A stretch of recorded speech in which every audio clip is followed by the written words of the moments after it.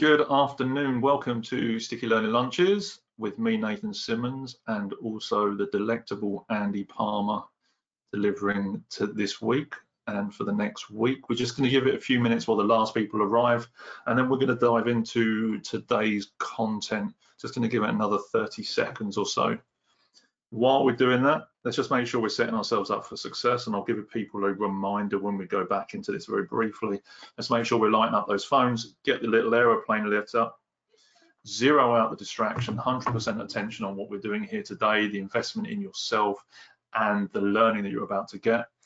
Also making sure you've got a fresh sheet for fresh thinking. At the top of that page, you're going to write keepers. Those keepers are going to be the things that you want to remember and remind yourself about so that you can reread them and reignite that thinking. So as you're looking at the category management funnel, it's going to help you get more clarity on what your targets are, who your customer is, and knowing who your clients and your supermarkets are. All these key elements, by making sure you're documenting these key points, can be absolutely vital.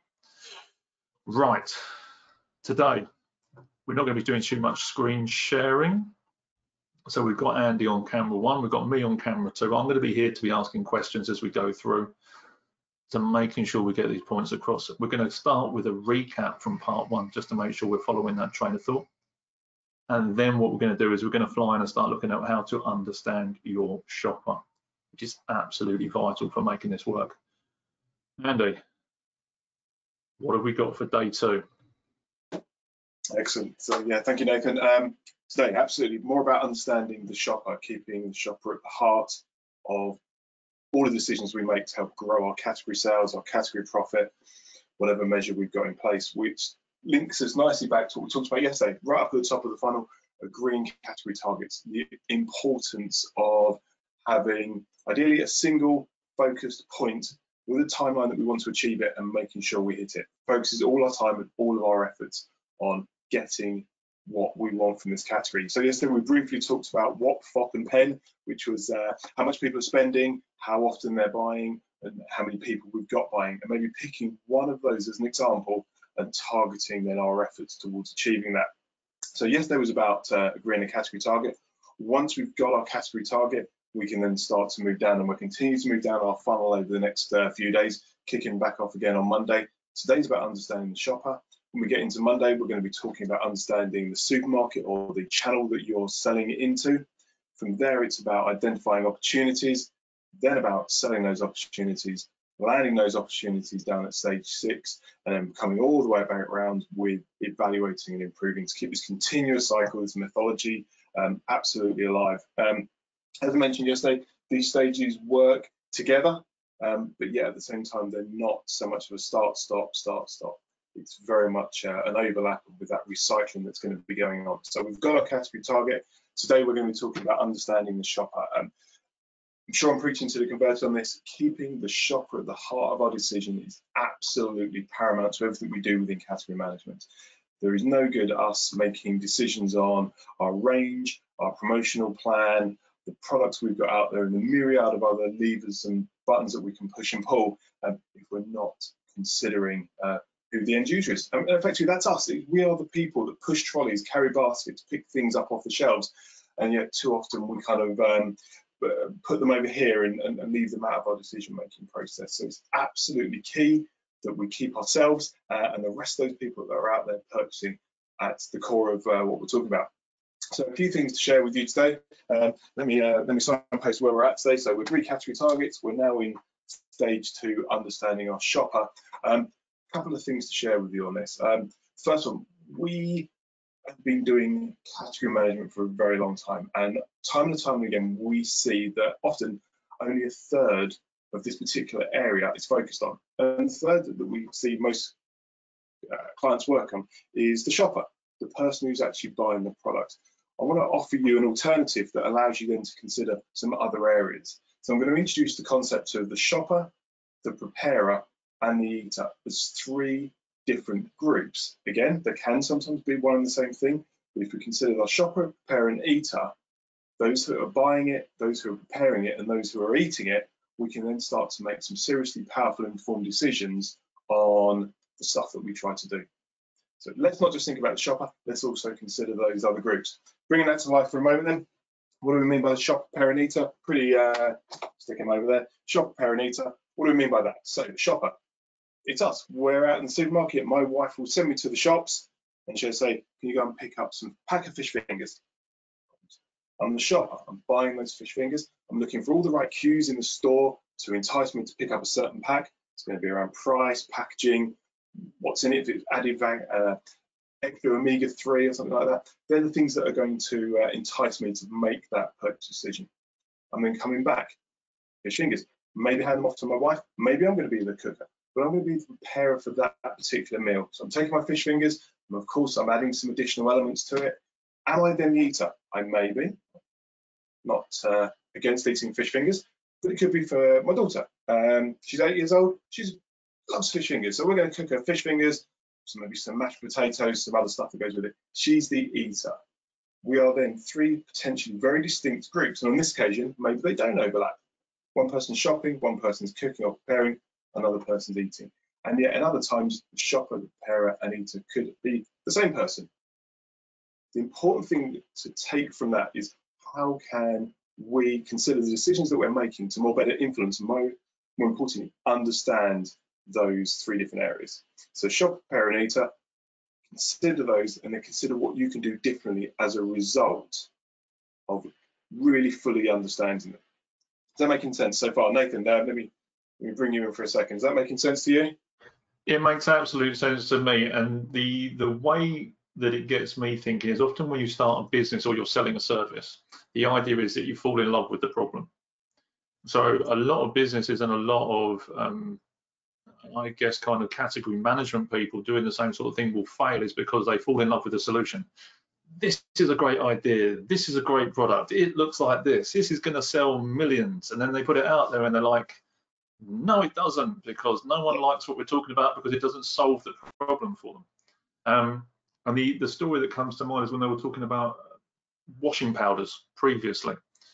And they were talking, oh, well, we need to make these sheets whiter than white, you know, the whole DAS Ultra thing, you know, blah, blah, blah, all these sorts of things. When actually, I think in the 50s or 60s, when they did that research, it had nothing to do with whether the sheets were white. It was to do with whether or not it actually smelled good. So they were selling all this, you know, spending all this money on advertising campaigns to make these pictures of these beautiful, and actually all you need to do was sniff it. Did it smell good? So it's understanding the problem of the shopper, or the needs and the problems of the shopper, the preparer, and the eater, and having an idea of how to bridge all those gaps to make sure that every one of those individual groups is happy, so you sell more of that product. Absolutely. I talk about this in kind of the realms of what are their barriers and what are their motivations to purchase. What's going to entice them to pick it up, entice them to use it, entice them to eat it, and what are the barriers preventing those things? Once we understand that, we can then make, actually, as you said, more informed decisions. We did a project, well, maybe 5 or 6 years ago now, and we were talking about fresh salads, and we were a room full of shoppers, people who are actually buying and eating these products on a weekly basis. I really wanted to get into the heart of kind of their understanding. After a series of research groups, we were able to segment these groups and take it out. And it was very much based on their enjoyment of salad, a very normal word, and how often they bought, so their frequency. Once we'd segmented into the people that had massive high enjoyment and they were buying it often, we knew that these were our salad addicts, the adorers, the people that just love salad for many, many health reasons, flavor and all of that stuff. So we could target them as a particular group by giving them more inspirational ideas and helping them to expand the consumption they've got. And then we also knew that the flip side of the coin was those that were the avoiders. They didn't eat it too much, and if they did, they were kind of having low enjoyment from it. So we knew we could entice them with a different approach. Maybe we were focusing on promotional strategy, we're focusing the particular product mix in this bag. We were getting tons and tons of ideas back from them to allow us then to make better decisions on everything we then did. To your point, it's just about understanding what people actually want and need, as opposed to maybe trying to second guess it, which is fine if it's then tested, but not if it's just pushed out there expecting it to work. Not sure if you've frozen that there, but yeah, so the idea is it's all well and good to test it, but actually doing some of that kind of research and having that comprehension beforehand of kind of creating the image of a customer, creating a kind of ideal client avatar. What are their barriers? What are their challenges? What are the potential solutions that we can offer as a service, as a product provider, and bridging that gap for them? Absolutely. And for me, the kind of language that's typically used in category management are things called pen portraits, which is almost that point where you've said it, who are our ideal shoppers? Who are our core shoppers? Who are the shoppers that we wanted to go after? And if we can create that pen portrait of who they actually are, we can bring them to life. Miss Selfridges did this absolutely brilliantly. Back in the day, they would have a big cardboard cutout that was at the front of their head office. So as the buyers walked in every day to do their job, there was a cardboard cutout of their ideal shopper, who she was, her age group, how much disposable spend she had, what her hobbies and interests were, and a whole list of additional appropriate elements that kept their core shopper at the front of their mind. So as they were making buying decisions, product development decisions, they knew who their shopper was. Absolutely, it's keeping them there. And to get to that, you know what, we can invest tens of thousands of pounds in qualitative consumer groups, focus groups to understand that, which is good. We've got a real solid understanding there. And at the same time, we can get ourselves out into store and observe the things that are going on. We can talk to those people out there. You know, sometimes we need permission to do this stuff, but to get out and say, hey, excuse me, I've just noticed you picked up that pack of tomatoes. What's behind your decision? What are you using it for? Are you okay if I ask you these questions?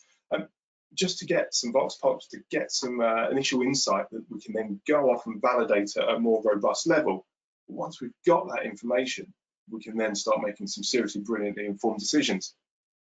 We can take those pen portraits, figure out who our shopper is, whether that's based on some demographic information of socioeconomic group or age group or whatever that may be. Bringing it then down to understand their barriers, their motivations. We can share that stuff with the business. We can share that stuff wider, so everyone within our company, both internally and externally, is focused on ensuring that we're doing the right thing for our shoppers.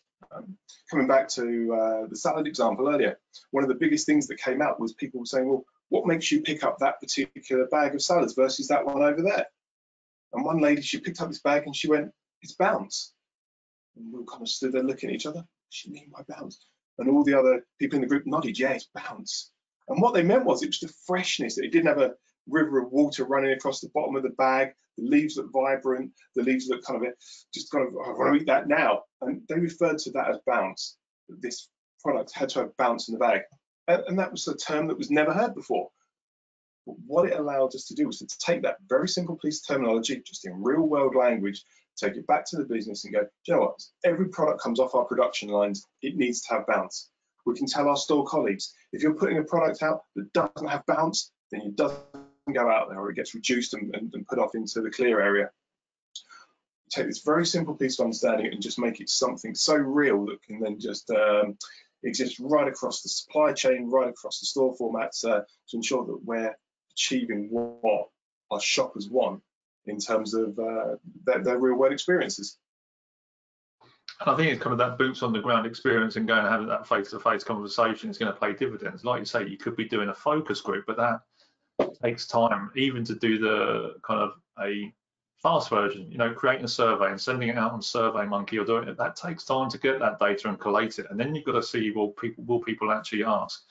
But actually going into a store and asking 5 to 10 people and giving them a free sample of a product to get that real-time experience face-to-face from from 2 or 3 people from your that kind of that market, and taking that information away immediately, and then sticking that back into the top of the funnel, and then actually feed it back through before your product even hits the shelf. You know, it is A, fast moving, and B, absolutely critical to make sure that you're in your category.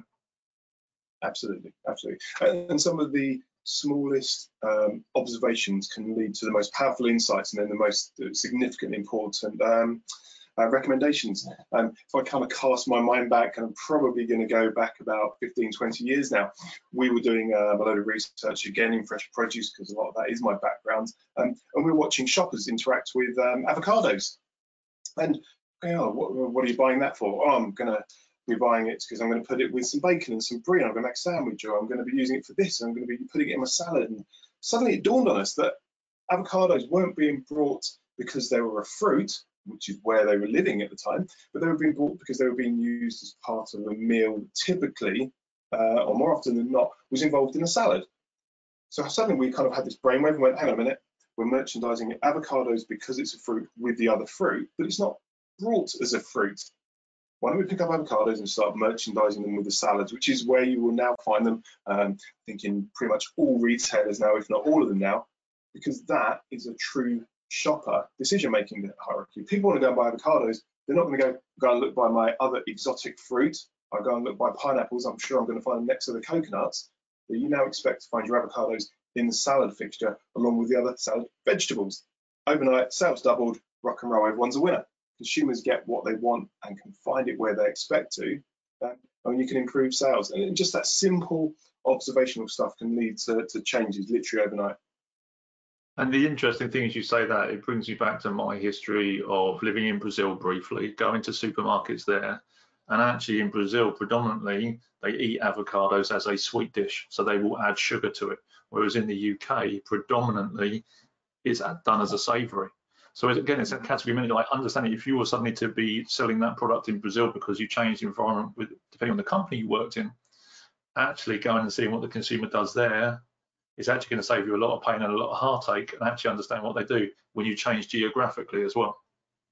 Absolutely. And there are, of course, different nuances both within certain countries and in certain regions within certain countries. You know, we have our particular buying habits that we want to try and align to.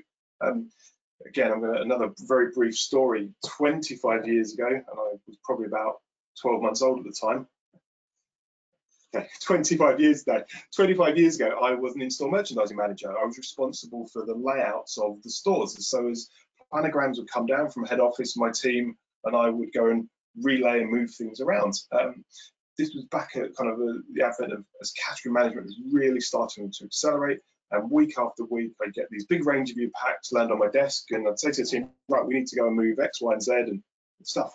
One day, this pack arrived on my desk, and it said, in short, in sort of simple terms, go and pick up the 4-foot canned tomato bay, and I want you to move it 2 aisles over and drop it in aisle 4 next to all the dry pasta. And we were kind of scratching our heads thinking, what's all this about? But okay, we'll do it. Ours is not to reason why. So we picked up all the canned tomatoes, moved it a couple of aisles down the store, relayed all the other fixtures to make space and close the space up, and kind of go thinking, right, okay, canned tomatoes, dry pasta, got it, jobs are good, tick that one on to the next one. Over the coming days and weeks, the amount of customer complaints, where's the canned tomatoes gone? I can't find my chopped tomatoes, I can't find my peeled tomatoes. What's going on? Okay, no problems, we're hearing you, we'll put some signs up, canned tomatoes are now in aisle 5. Well, why have you moved this? And we're kind of going, we don't know. So we thought we'd phone up. We phoned up head office and said, hey, look, we're getting a lot of customer feedback on this. We want to be able to kind of answer some questions and find out what's going on.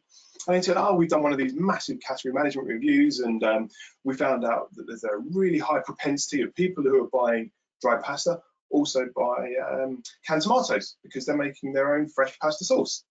Brilliant, makes sense. We've now got a reason why that's happening.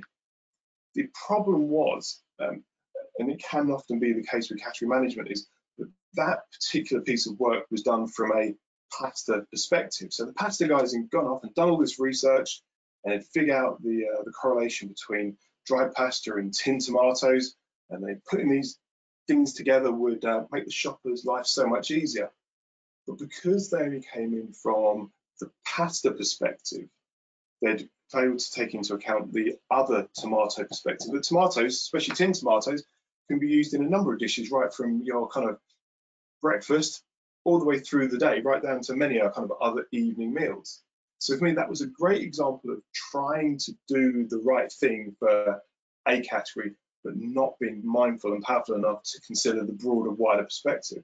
So as we're doing our category management, yes, we can make decisions that on face value and according to the data look really powerful, but yeah, at the same time can be horribly detrimental to the shopper's experience and just some of that common sense that canned goods you'd expect to find canned tomatoes. And so it plays out. We've just got to be very, very mindful that we're seeing a much more broader perspective when we're making our recommendations. And in my head, as you were saying, it's kind of, is rather than making that swing decision and causing that kind of unrest in the shopper environment, because we know confused people don't buy. And if there's that level of kind of that primordial thinking, the amygdala's kicking in and panic, well, I don't know what this is, actually they'll buy less when they go into store until that stuff neutralizes and balances out. It's about making a kind of a transition. And in my head, it's almost thinking Marmite on crackers or pickle on pickle with cold meats.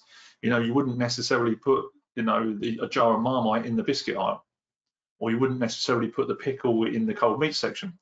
But what you might do is create a product or something that allows you to almost bleed into that area. So you would have Marmite flavored crackers and you would have pickle in pork pies. And that's where a lot of product innovation comes from. And we've seen this proliferation of new products and existing product developments start to kick in, where we're trying to satisfy many needs. The pasta category, again, is actually a really good example of this, where there are literally dozens and dozens and dozens of different types of pasta. Everything from our swirls, our tubes, our ribbons, our bows, our colours, whether it's just a multitude of things. But if you go and speak to any true Italian, and of which we've done this with a number of pieces of research, they would just literally laugh and go, that's not how it should be. But it's what this market allowed us to evolve, and almost over-complicated times. So we've just got to add, to your point, add that kind of modicum of common sense and try and hone our decisions down to finding out what customers really want, as opposed to trying to second guess what they actually want. That becomes super powerful. Awesome. I'm just conscious of the time clock. It is already 22 minutes past 1. Just in conclusion, what are the key elements that you need to be including, or people need to be including, when we're looking at understanding the shopper then? I think a great place to start is this stuff here, that there are not just one type of shopper. And we can get into the semantics of shopper, consumer, user. I think for the challenge will always be, you've got to find appropriate wording for your business.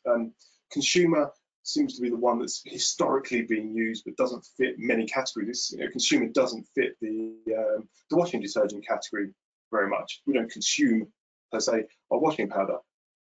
We could use words like chooser and user, but actually just keeping it very simple. The shopper, the preparer, they need to become super powerful. Then understanding what they actually want, what they need, and getting into the crux of real world is super powerful.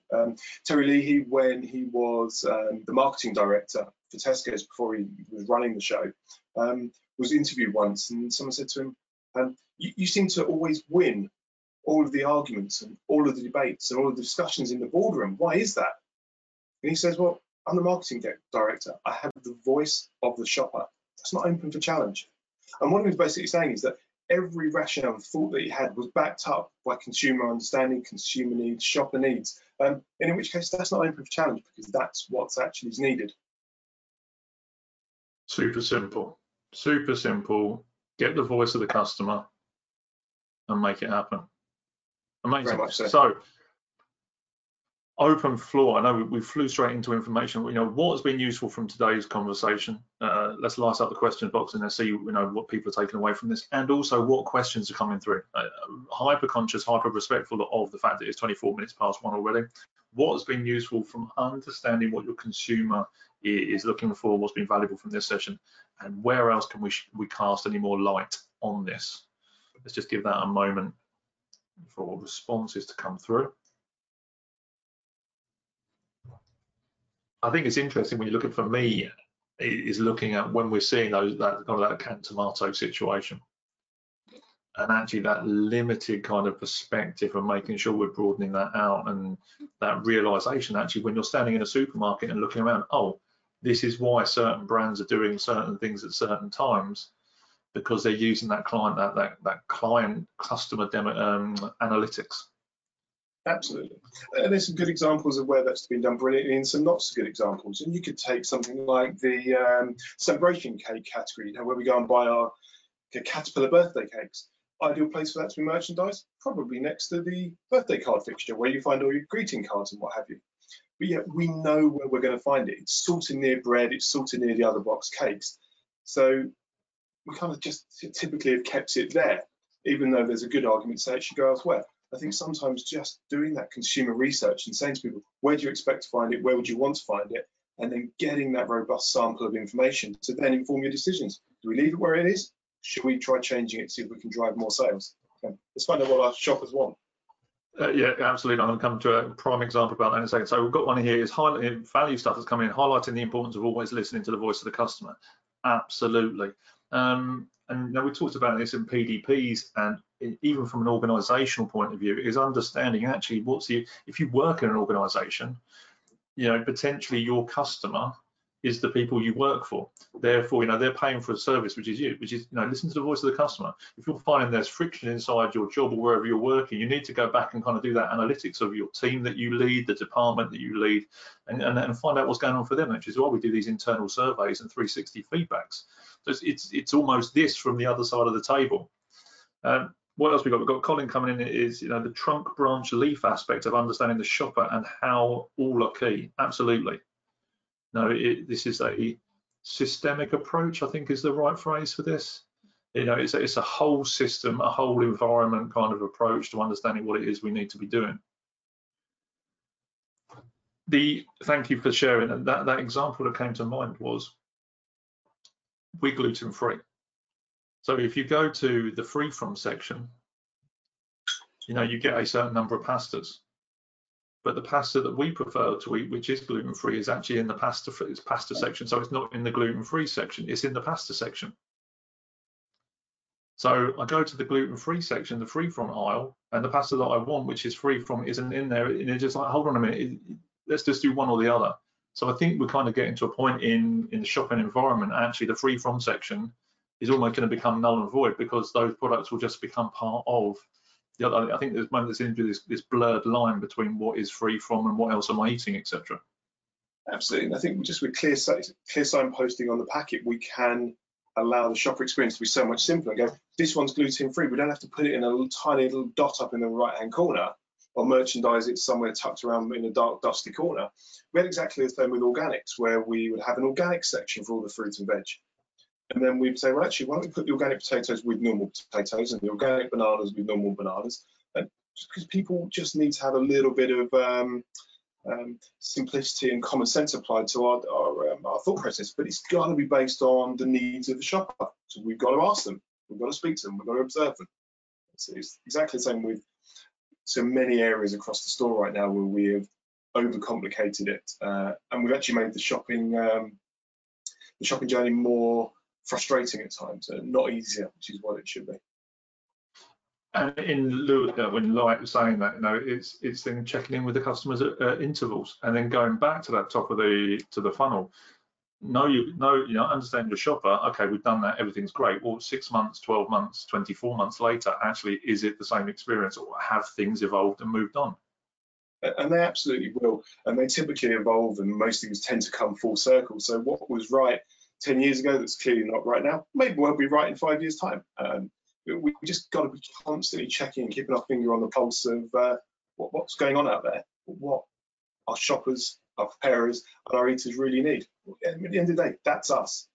We can't base our decisions on our personal preferences, but we can get a strong, robust sample of people to be able to make informed decisions and understand the impacts of those decisions. And Colin's hit the nail on the head. The shoppers aren't stupid. We need to make it easier for them. Yeah, good. Thanks, Colin. Colin's saying excellent today, guys. Thank you very much. Look, I'm conscious of time. It's 29 minutes past. Andy, thanks very much for sharing. What are we covering tomorrow before we close off this conversation? So I don't think we are covering anything tomorrow, because I think our next one's Monday. But Monday. Yeah, sorry, Monday is indeed. Thank you, Andy. So Monday we're going to kick off with our next level of the funnel. So moving down into part 3, which is understanding our supermarket, understanding our channel. That's going to help us to align those thoughts, those recommendations, those observations we've got to the needs and requirements of that particular outlet, because they often vary. We've got a couple of ways we can do that. So that'll be Monday. Tuesday, we're going to get into, for me, the sexy stuff, which is about identifying opportunities and then turning those into recommendations based off our insights. Following days, landing those opportunities, selling those opportunities, then landing those opportunities, and then coming all the way back around and doing our rinse and repeats. Amazing. So in the chat box right now is the link for Monday's session and the future Sticky Learnings. Thanks for reminding me, it is Friday tomorrow. Click on there. If you haven't already clicked on that link, now is the time to click on there and register for the next session. Also in that chat box, we're going to include the category management coaching cards as well, which will walk you through the 6 stages of this funnel, and the 7 stages of this funnel when we loop back round. You've got the category management cards there. There's £5, huge value for them, just to get your category management mindset team and your sales team interacting in a way that is going to be helping you to look for more opportunities to grow your business. Andy, huge thanks for today. Looking forward to Monday. Thanks very much, everyone, for being here. Really appreciate it.